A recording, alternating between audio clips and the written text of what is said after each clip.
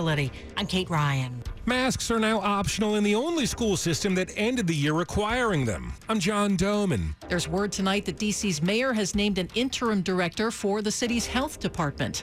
It's 8 o'clock. This is CBS News on the Hour, sponsored by Zoom. I'm Jennifer Kuiper. In Chicago, severe storms and heavy rains threatened Kentucky, Tennessee, Virginia, and West Virginia. This after record rainfall caused flash flooding and water rescues in the St. Louis area overnight.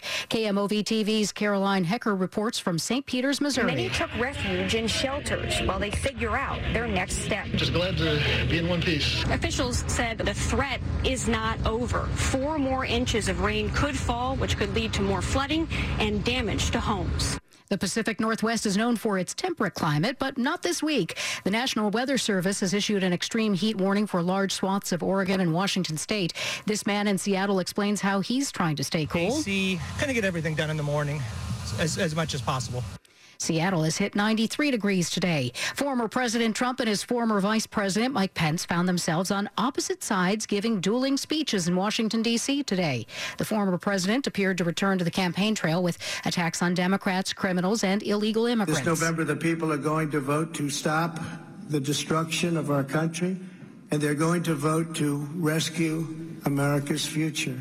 Former Vice President Mike Pence told Republicans not to look backwards.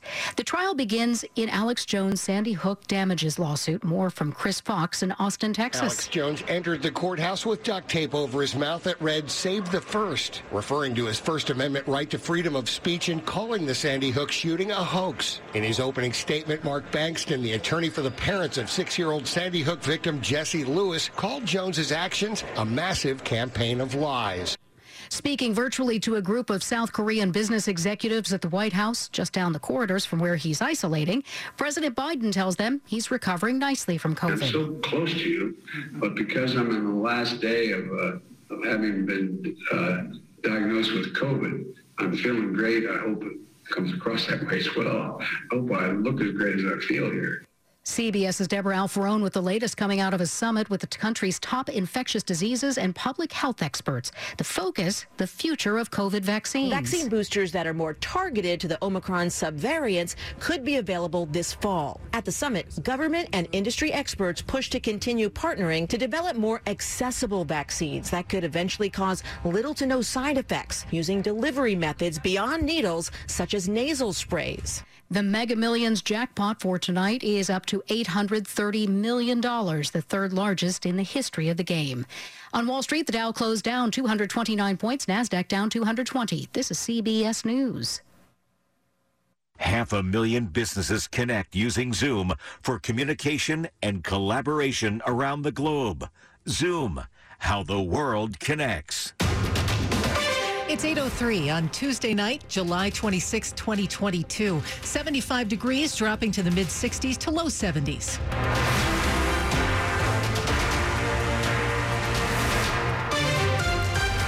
Good evening. I'm Michelle Bash. The top local stories we're following this hour.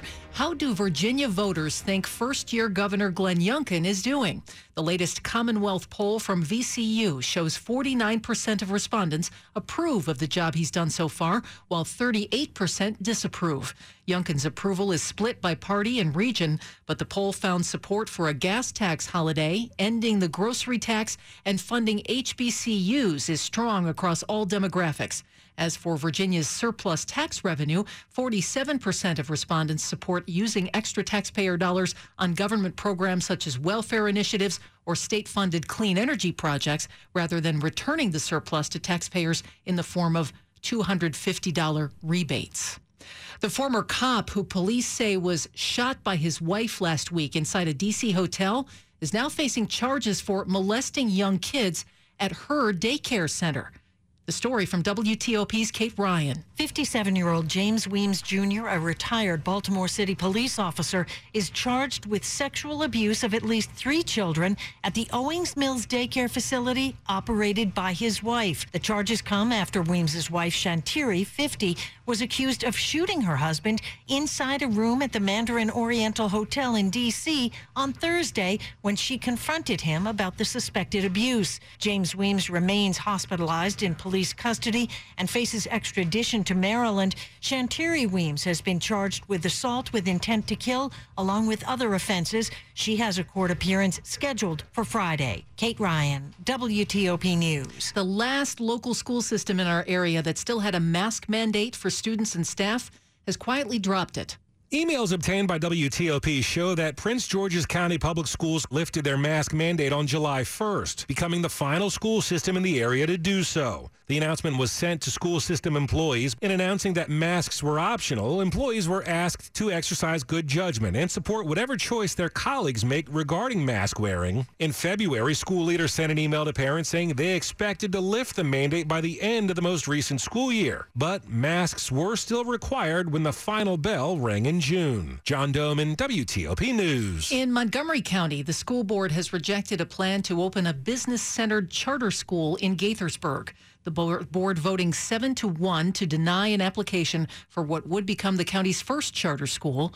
Board member Judith Daca says she was left with too many questions. It's true that the schools in Gaithersburg are over capacity at the moment. However, I think there's a financial concern that's bigger than that has to do with making sure that they have a building that's going to be viable for them. It is the second straight year that the board voted against building the charter school, even though the school superintendent supported the plan.